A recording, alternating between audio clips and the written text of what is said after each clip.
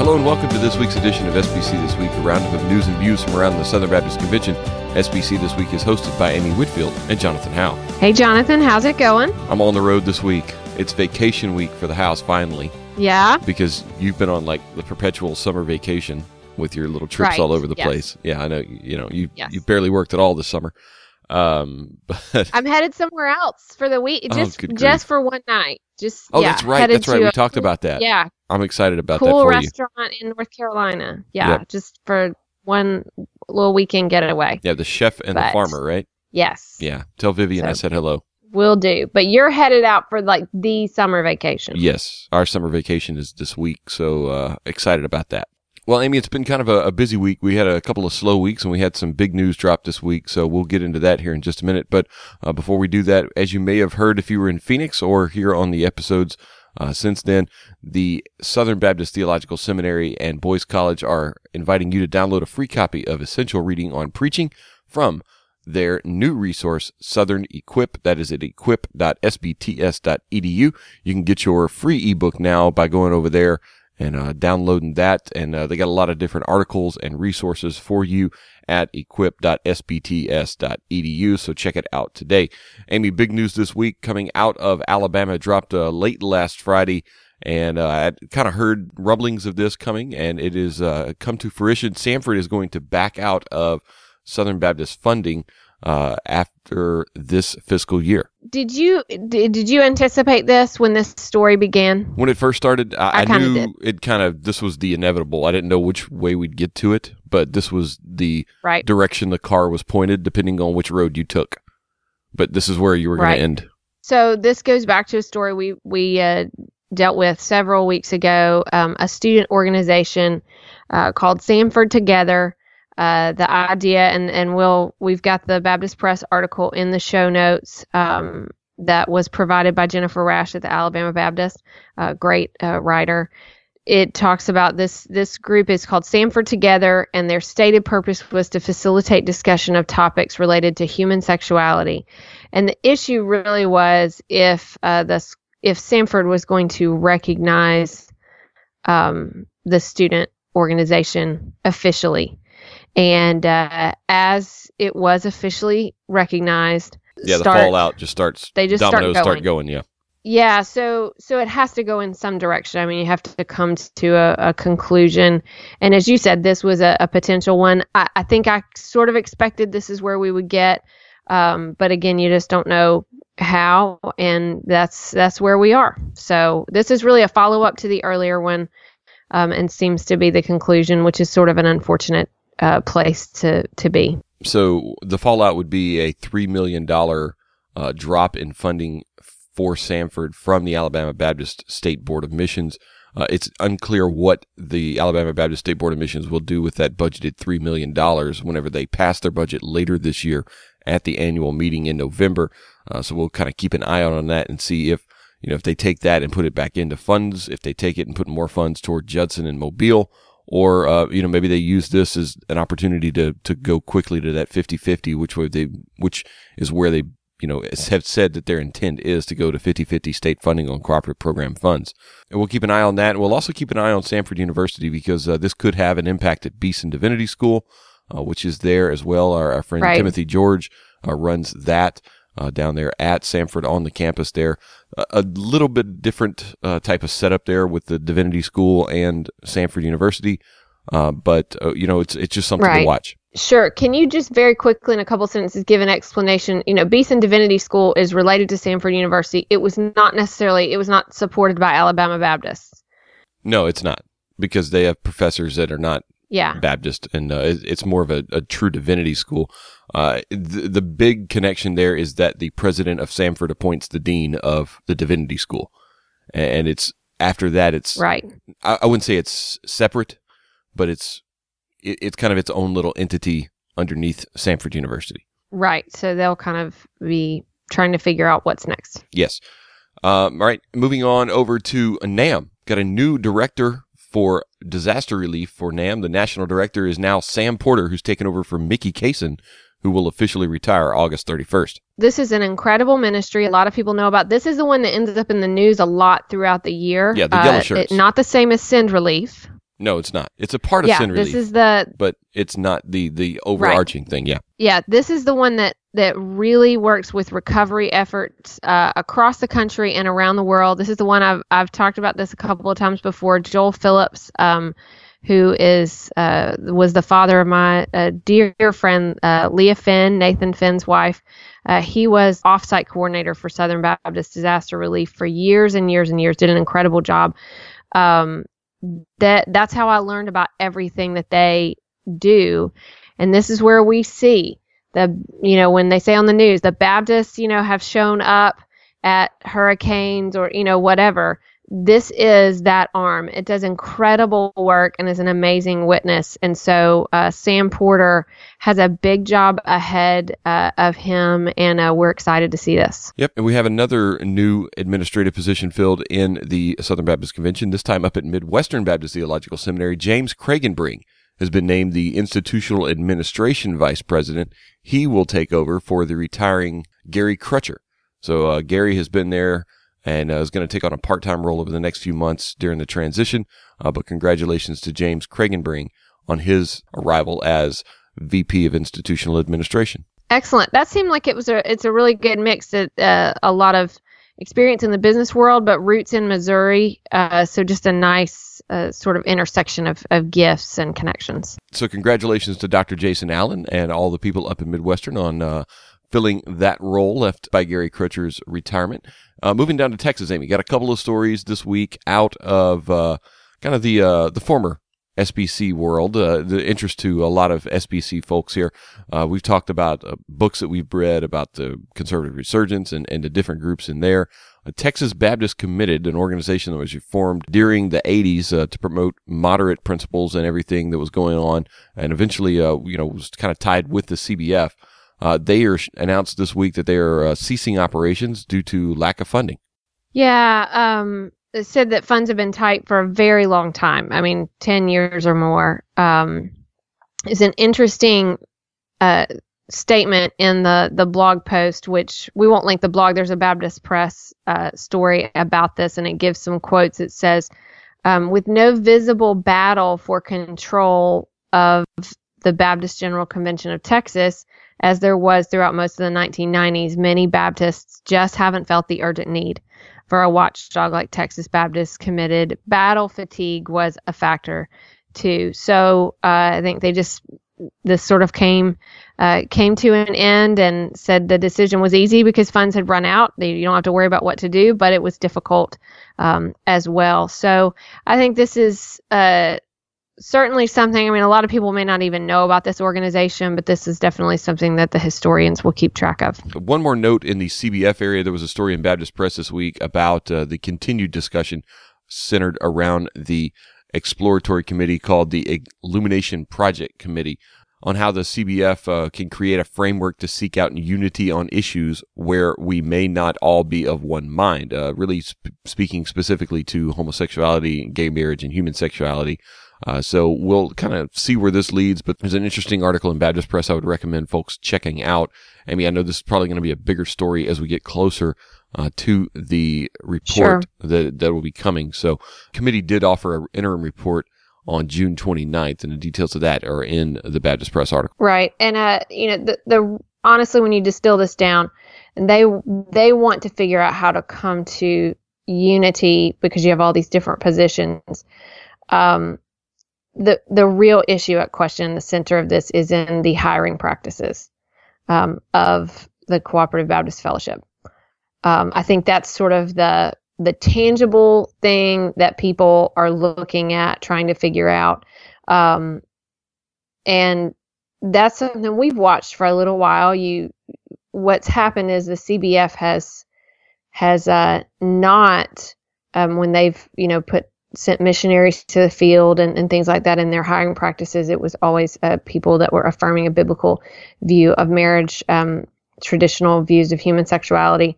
And but there was latitude for how churches handled this issue, and now there's some movement wanting to kind of be a bit more progressive on this, and they're trying to figure out how to navigate that discussion because they have such a spectrum of views on this among their churches. So this is not the last we've heard of this for sure. It's a conversation to track. Well, it's an interim report, so it's obviously not the last we've heard, maybe. Right. Thanks, Jonathan, for that. I was actually just trying to figure out a way to sort of wrap up the discussion, but I appreciate your attention to detail and vocabulary. I'm there. I'm right there. And speaking of biblical views on same-sex marriage, quite a stir this week. Eugene Peterson, in an interview on Wednesday, that was released on Wednesday, seemed to affirm same-sex marriage. Came out Thursday with a statement, though, walking that back. And quite a week. It involved Lifeway. And obviously, at some point, if you read the story, you see all that. And if you've been online this week, you've seen it all too.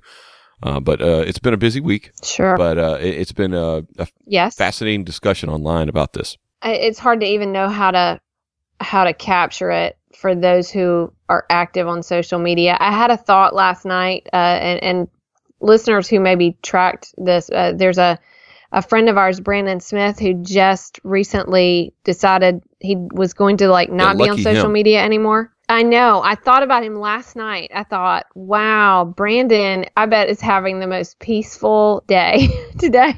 It's been just crazy. Yeah, and a lot of things that were posted on Wednesday were out of date by Thursday. It's kind of crazy how fast things turned over the week. Yeah, and so I guess folks are still processing this in some ways, but I'm sure there will be more. If you want to say one discussion, yeah, I'm sure. And if you want to say one discussion really dominated conversations, at least in social world, it was definitely this one. Yeah, no doubt about that. All right, Amy, that's going to do it for our news this week. Kind of a light news week, some big news, but a light, in volume week of the news in the Southern Baptist world. But that's going to move us to my favorite part of the week, this week in SBC history. Amy, blow our minds. All right, we're going to go back to 1983, and I'm always fascinated when I'm digging back in these old Baptist press files whenever discussions about religious liberty come up, because now we know this is a historic Baptist position. We hear about folks like John Leland and Roger Williams and others. But the conversation, it never stops. It always pops up that this is a really high value of Southern Baptists. And so in 1983, there was a big discussion about a constitutional amendment on school prayer. I'm going to guess you don't remember this, Jonathan, because you're too young. I don't remember it at all because I was probably 2. You don't remember it at all. Time. Yeah. So when this happened, I was 7. So I don't remember this exact conversation, but I do remember lots of conversations about the school prayer issue in sort of my late elementary school, middle school years. And this was an actual constitutional amendment from President Reagan. And so the Baptist Press article kind of breaks down the back and forth question that Southern Baptists really had was a statement, so it said, nothing in this Constitution shall be construed to prohibit individual or group prayer in public schools or other public institutions. No person shall be required by the United States or by any state to participate in prayer. And then there was a revision that was adding, nor shall the United States or any state compose the words of any prayer to be said in public schools. And there was this big meeting with all these religious leaders at the White House, half-hour meeting with the president. There was one Southern Baptist at the meeting who was president of the Round Table, Edward McAteer. Interestingly enough, the SBC president at that time was Dr. Jimmy Draper, and he was not there because he had a preaching engagement at Falls Creek in Oklahoma. So he declined to attend that meeting. Falls Creek again. But he sent a letter. He said that most Baptists could not support an amendment that fails to guarantee that government officials at all levels will not compose prayers to be recited in public schools. And that was just incredibly important. He said voluntary prayer had to be student-initiated prayer, that's where Southern Baptists were on this.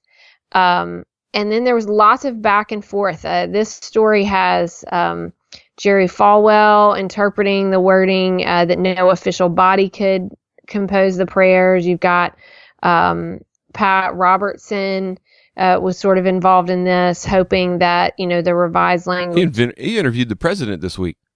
Yes, he did. I mean, some of these names are, even Jerry Falwell, it's not the same. Big week for Pat Robertson. Yeah, it's not the same Jerry Falwell, but Jerry Falwell is showing up in this story. His son is showing up in the news a lot. So this was a very big discussion, and Southern Baptists were really involved in the nuances, even at some point with, with the folks that we really worked with a lot during that time, but that the nuances, the wording really mattered. We had a very specific position. And I'm also throwing in the show notes a resolution on prayer in schools from 1982, because this was an ongoing conversation, this issue over the constitutional amendment, which, as most people would know, people who are out there thinking, what constitutional amendment on prayer, on school prayer? Well, we never really made it that far, but it certainly was a discussion at that time. And I think it's really interesting to us to just track some of these things that were happening, to look back at them, to look at our positions as they were articulated by some of our leaders. This teaches us something. It just kind of these nuances help us to think through where we stand on a number of things. But I just thought it was really interesting. So we started talking about religious liberty in the beginning.